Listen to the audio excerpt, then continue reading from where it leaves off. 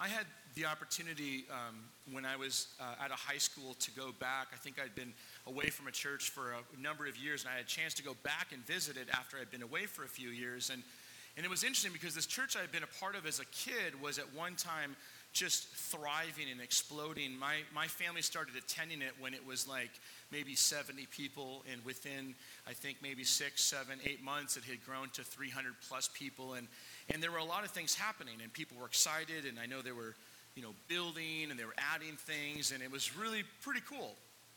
And so I'd been there for this like height of it, and then, I went off to college, and I came back, and when I came back, there was like 30 people in the room, and it was really, really kind of sad to see. And that's happened a number of times in my life where I'll go and visit a community that I've been in, and then I'll come back, and it's like things have changed. And sometimes changes are really good, but sometimes those changes are really evident. It's really hard to see. And I remember this church in particular, it was just almost sad because what once had been thriving was in decline. And recently I had an experience like that too, where I visited a church community that Don and I had pastored for a very long time, and it's gone through some massive decline due to COVID, but also other situations. And when you're there, it's like it's hard not to just be, grieved a little bit and sad. And it's interesting because these churches at one time used to be really friendly churches, and they were compassionate, and they were really outward focused, because I believe that churches that are growing have to be outward focused. Amen? Like if we want to grow, we have to have an outward perspective on the world that we live in. There were churches that used to, for instance, the first one from my childhood had a major value for worship. Worship was part of its culture, and when I visited it later on, it felt like it was kind of like an add-on. It was the primer before the sermon. And I've been thinking a lot about that, about this idea of churches and church health and growth, and trying to navigate how are we going to be caring for each other in our community as well as being outward focused, because these are tensions that always tend to be challenging for us. And we've said for 5 years now that our mission here at the Red Bluff Vineyard is to know Jesus and to make Jesus known. Like that is the mission that drives what we do. And I've said this many times, but when I'm thinking and praying and evaluating things that we're going to do or ministries that we're considering, it's always filtered through whether or not it will help us know Jesus or whether or not it will help us make Jesus known. Because if it doesn't fall into those two categories, it's hard to see why we would put a lot of energy and effort behind it. So this idea of church health and church growth raises some questions, like what makes a church healthy? What makes a church, healthy and functional? And I think some of the words that might come to mind would be loving. Would you agree that loving is a characteristic of a good church? Yeah.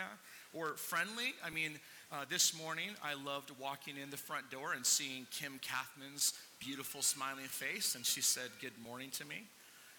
And I saw, by the way, I went to a Giants game with Kim Kathman, not Kathy, Kim the other day.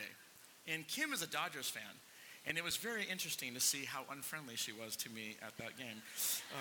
I'm just kidding. We had so much fun.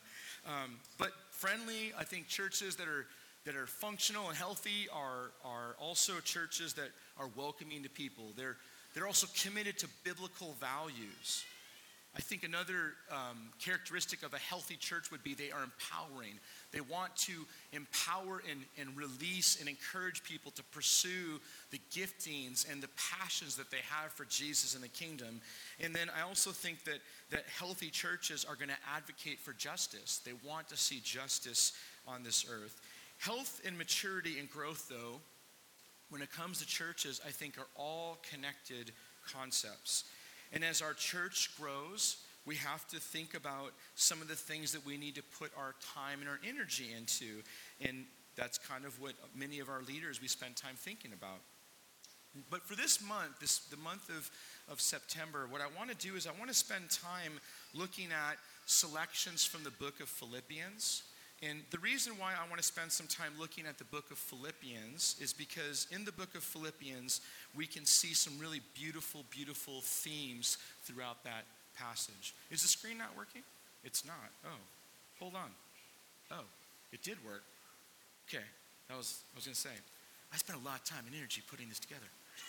Like 3 minutes. Okay. So we're going to look at the book of Philippians, and the reason why we're going to look at the book of Philippians is because there's a lot of different themes throughout some of these readings that will help us think about the characteristics and qualities that we want to pursue. And so before we jump into this week's selection of Philippians, I want to talk a little bit about the background of Philippians. Anybody ever read the book of Philippians all the way through? Like you've just read it? Yeah, it's beautiful. Like it is definitely one of my favorite books of the Bible because it's so warm. It's so full of joy. It's one of those books where you feel a lot of encouragement after you read it, rather than when you read some books of the Bible, you're just like, oh man, that was kind of depressing. This is a different type of book than that. And so I want to look at the author for a few minutes here. And his name was Paul, the missionary Paul. And he's a really fascinating figure because he writes the majority of the New Testament. He was a missionary. He traveled all over the Roman Empire. And I think it's kind of fascinating to think about how much he traveled. And so just to back up, Paul is a Jewish rabbi. He's a Pharisee. He, in his day, was one of the top scholars of his religion. I mean, he knew everything about the Old Testament law, okay? He's really, really, really well versed.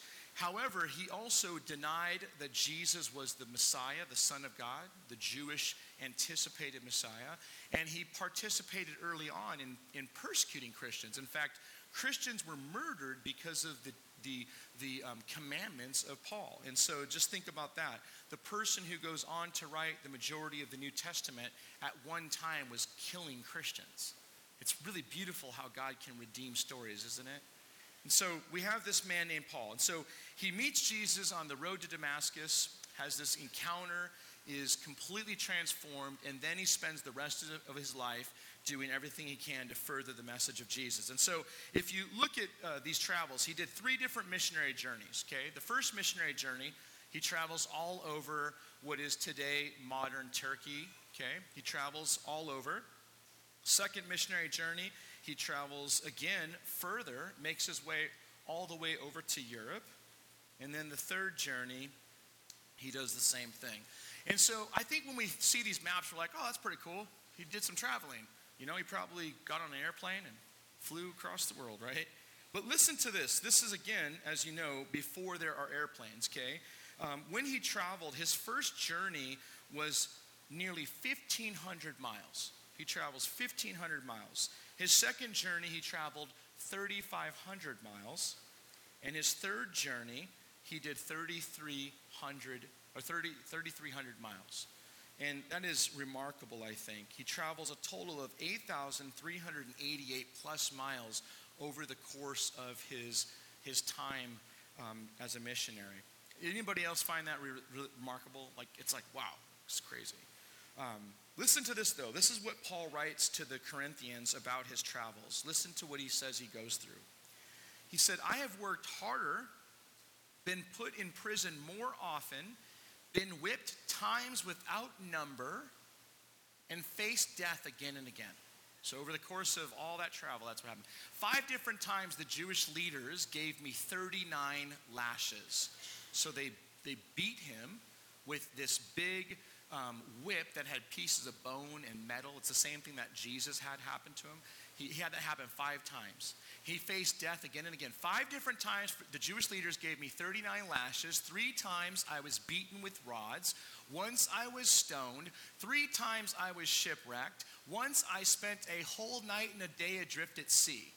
I have traveled on many long journeys. I have faced danger from rivers and from robbers. I have faced danger from my own people. I have faced danger in the cities, in the deserts, and on the seas. I have worked hard and long, enduring many sleepless nights. I have been hungry and thirsty and often have gone without food. I have shivered in the cold without enough clothing to keep me warm. I have the daily burden of my concern for all the churches. And this summer I was like, the air conditioning better be on at the church. I mean, when you put this in perspective, it's pretty overwhelming, isn't it? It's pretty overwhelming. And so this is Paul in perspective.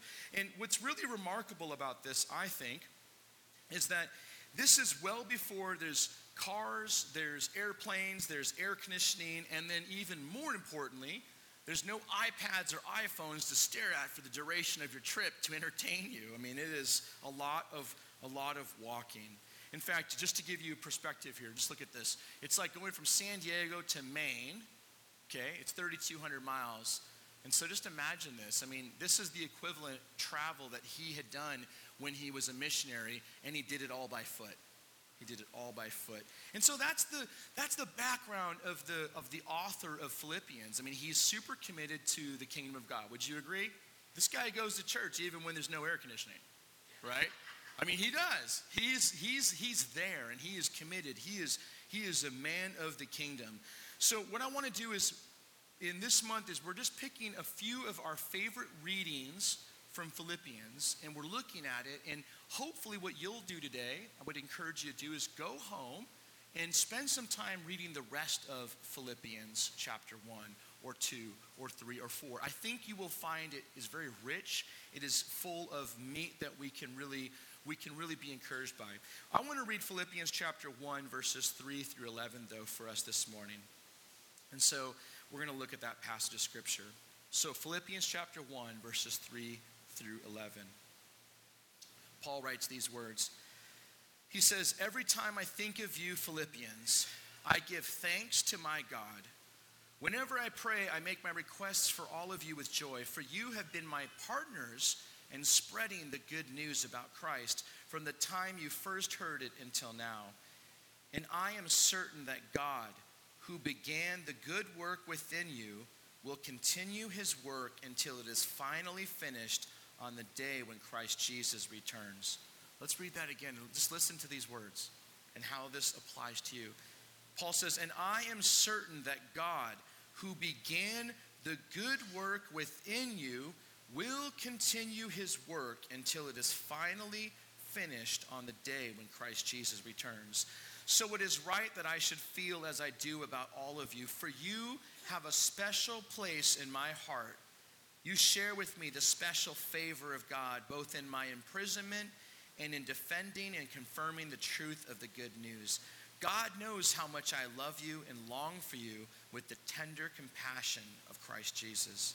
I pray that your love will overflow more and more, and that you will keep on growing in knowledge and understanding. For I want you to understand what really matters, so that you may live pure and blameless lives until the day of Christ's return. May you always be filled with the fruit of your salvation, the righteous character produced in your life by Jesus Christ. For this will bring much glory and praise to God." And so, Father, as we spend a few minutes here thinking about how this text of Scripture applies to our individual as well as our collective lives, would your Holy Spirit right now raise in our hearts our love for Jesus, our love for others, and help us to see how we can live this out in a way that is glorifying to you. We pray this in your name. Amen. It's interesting that Paul begins this letter by offering a prayer. A prayer that is characterized by joy. And that's really typical of letters in the ancient world. Paul follows the same protocol in this letter as he does in other letters, as well as all authors in the ancient world followed a protocol. They had like a template, so to speak. I don't know about you, but like I am terrible at writing letters. I'm thankful that we now can text. It's the best thing ever. But when I do write a letter, I got to open up Microsoft and I go right to the templates. Anybody else do that? Like I go to the template, I'm like, how to write a letter. So, you have to have the address in a certain place. And they used to teach that in school, remember? Like where your address goes. But I look at that and I get it all ready to go. And so there's a template. And this is the same thing in Paul's day. There was a template for letters in the ancient world. And oftentimes they started with an introduction from who the letter was going to be from and who it was to. So that way when the person delivering the scroll could look down and see the person's name, who it was going to, rather than opening it and going all the way to the bottom. And so we have Paul starting this off by offering a prayer. And this prayer is characterized by joy. Now, Paul has a lot to be joyful about in his prayer for the Philippians because he's super close to them. And I think that's why I love this book, is because you get this sense in Paul's writing that he doesn't just look at this as another church community that he's connected to because they're all Christians and that's it. But you get the sense that he really, truly loves these people. This book is full of warmth and love, and you can tell that Paul has this deep admiration for the Philippian church. And it's very fascinating to me that you see this. This is, I think, not true of all seminary educations, but when I was in seminary, when I was studying theology and studying the Bible and studying ministry, I remember taking this one class on pastoral ministry. And one of the things that we learned from our professor was that pastors should never ever be close to people in their church. And I think part of that was because in the denomination that this church, this seminary was connected to, pastors would last for about 2 to 5 years, and then they would move. And as you can imagine, after 2 or 5 years, if you're moving all the time, it probably would be really hard to go through that transition. But one of the reasons why is because the professors used to always talk about how there needs to be a big separation relationally between the church and the leadership of churches. But would you all agree that Paul is demonstrating completely different way of ministry right here?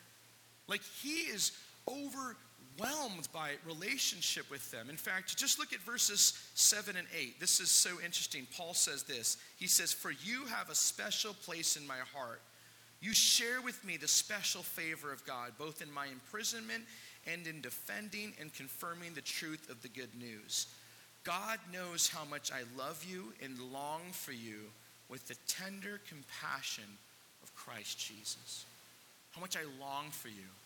You know, I can't say I'm at a place where I'm longing for all of you. That just feels weird to say that, but hear me out. But I will say this.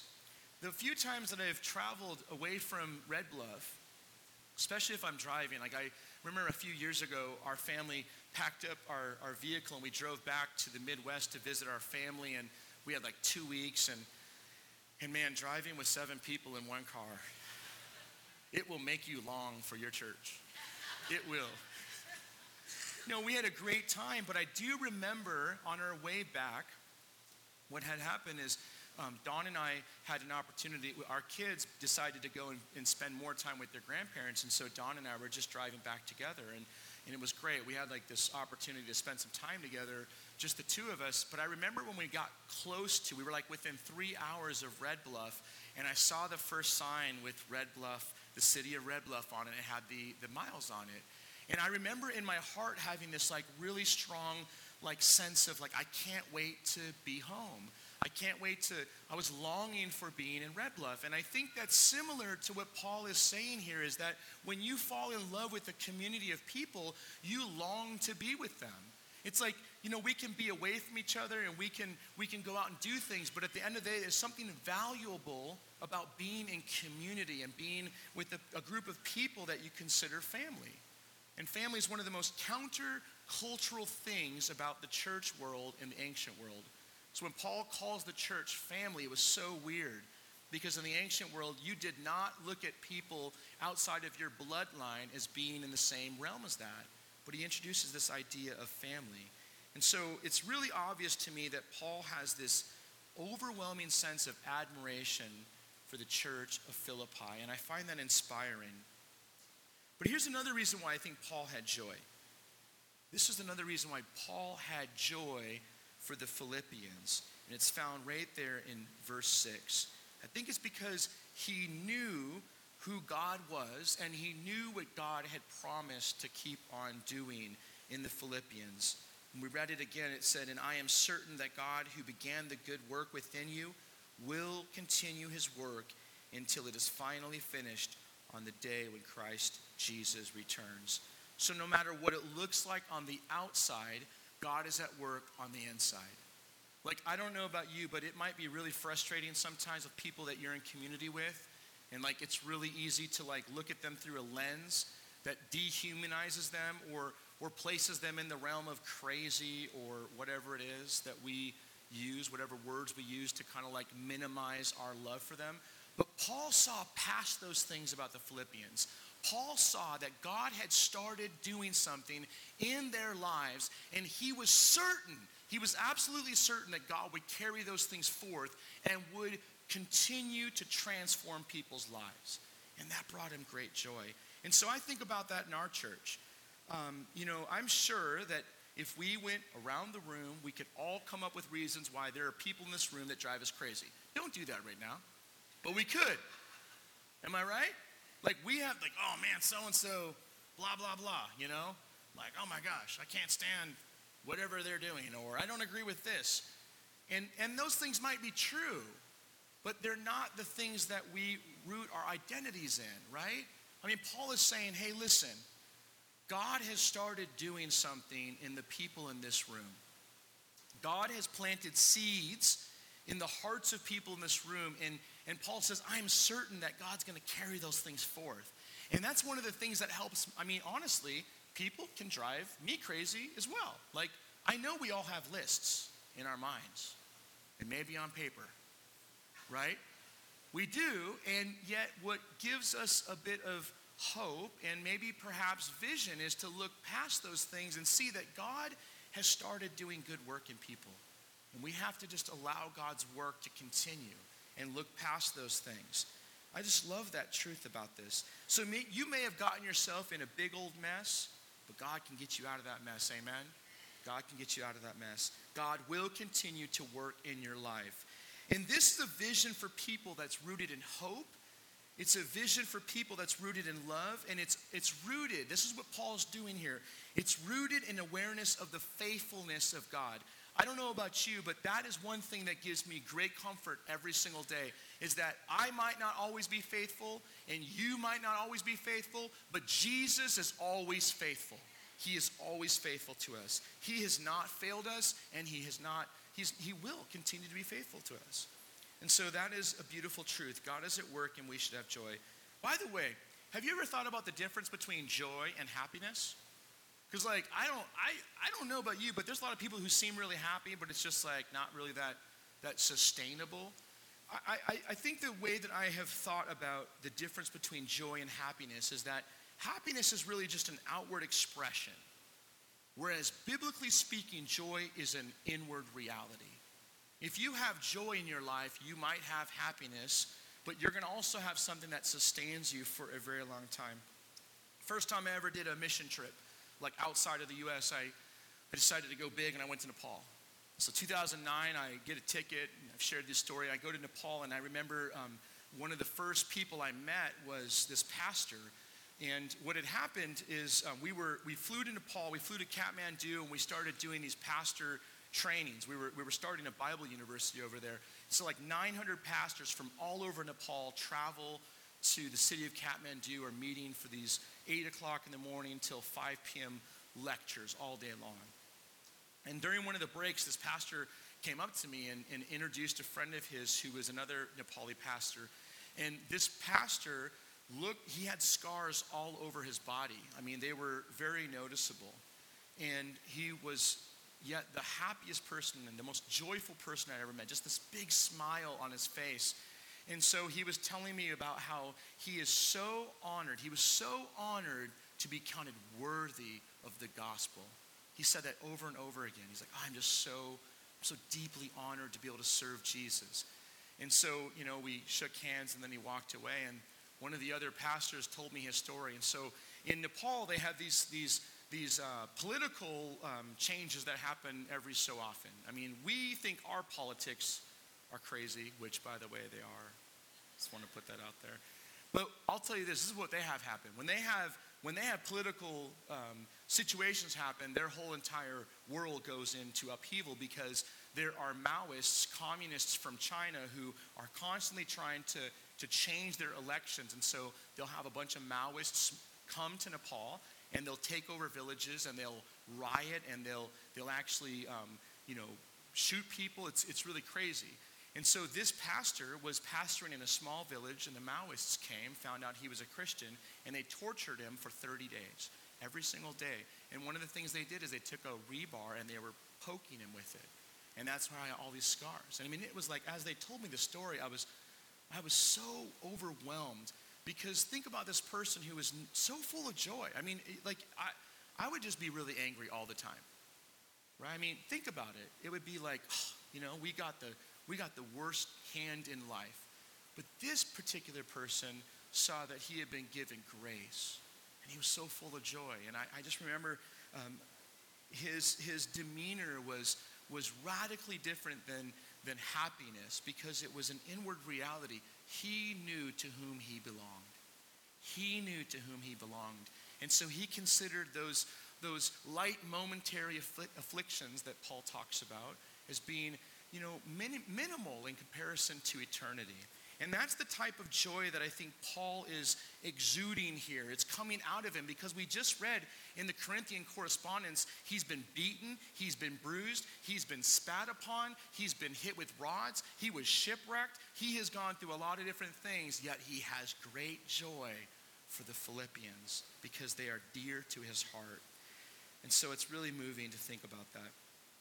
But he also made this statement about wanting the Philippians to know what really matters. What really matters? And I think that's a good question. What really matters for us? I mean, I'm constantly thinking about that. I think that as you have a family, I remember before I got married, there were certain things that you thought mattered, and then you get married and you find out that your wife doesn't think any of them matter, right? Or your spouse doesn't think. It goes both ways. And then you start having kids, and you start to find out that a lot of things that you thought were really important, you can't do anyway because you don't have any money for them, right? I mean, things change in life. And the things that we think really matter, as you get older, you find out that a lot of those things that you thought were so important when you were 16, 17, 24, 25, 30 are really not that important. And I'm told that when you get into your 60s, you even have a better perspective. And then when you get into your 70s, it's even better. And then when you're 80, I don't even know if you can think about it anymore. I'm not sure, but, just throwing that out there for you, right? But the point is that what really matters, we have different perspective when we get more perspective, right? We get more perspective when we have more perspective. And this is what Paul is wanting us to do, is to have a sense of perspective, what really matters. And let me tell you this, Paul the apostle, Mr. Travel the whole world to tell people about Jesus. He wants followers of Jesus to know what really matters. And so what is it? This is what he says. I pray that your love will overflow more and more, and that you will keep on growing in knowledge and understanding. What kind of knowledge and understanding? Paul always uses those two words, knowledge and understanding, having to do with the gospel of the kingdom, having to do with Jesus. So he says, I want your love to abound still more and more. I want you to overflow with love. And this needs to be our prayer as well, amen? This needs to be our prayer as well, that love will overflow. And this is why the church, followers of Jesus, I think this is why we should be so deeply aware of what love is, and we should be so deeply aware of what love looks like. And I've been thinking a lot about that. About how, if there's anything we should be specialists about, if there's anything we should all have master's degrees in, it should be knowing what love is. Knowing what love looks like. That is something that I think we should all, would you agree? Like Jesus says over and over again, they will be known by their love. He says, love me. He says, love one another. Love your enemies. Love, love, love, love, love, love, love. So if there's anything that we should know a lot about, it should be love. Okay? It should be love. And I've been thinking about that, because would you not agree with me that it seems like oftentimes Christians are not known for their love? Amen? Can we agree with that? Can we just at least acknowledge that? It's true. And so I got thinking about that. Isn't it fascinating that Jesus comes, he's born, he lives his life, and when he's 30 years old, about 30 years old, he starts his public ministry. He starts preaching about the kingdom of God. He's healing people. He's raising people from the dead. He's restoring people into community by healing them because they were ostracized because of the sickness that they had. He's constantly doing things to bring people into his community. And on the other hand, Jesus is constantly jacking up the Pharisees, right? I mean, he just looks at them and sees them for what they are. They are hypocrites. They are religious zealots who care more about rules and regulations and less about connecting people to Jesus, to God, right? Are you with me? Like, he does that all the time. All I got to say is this. I don't think the Pharisees thought they were Pharisees in the sense of that word. I think they all thought they were doing things the right way. And so I know we oftentimes read the Bible and we read it through this lens that we are the winners. And whatever positive, heroic character is in the story, that must be us. And we're so loving. We are so good at loving. Love just exudes from everything we do. But might we for a moment just ask whether or not we actually do know love as much as we're supposed to? And not only know about love, but are we as loving as we are supposed to be? And if we're not, that's why we have to pray more for God's leading, God's direction, and more of the Holy Spirit's presence in our life. Amen? Let's stand up together.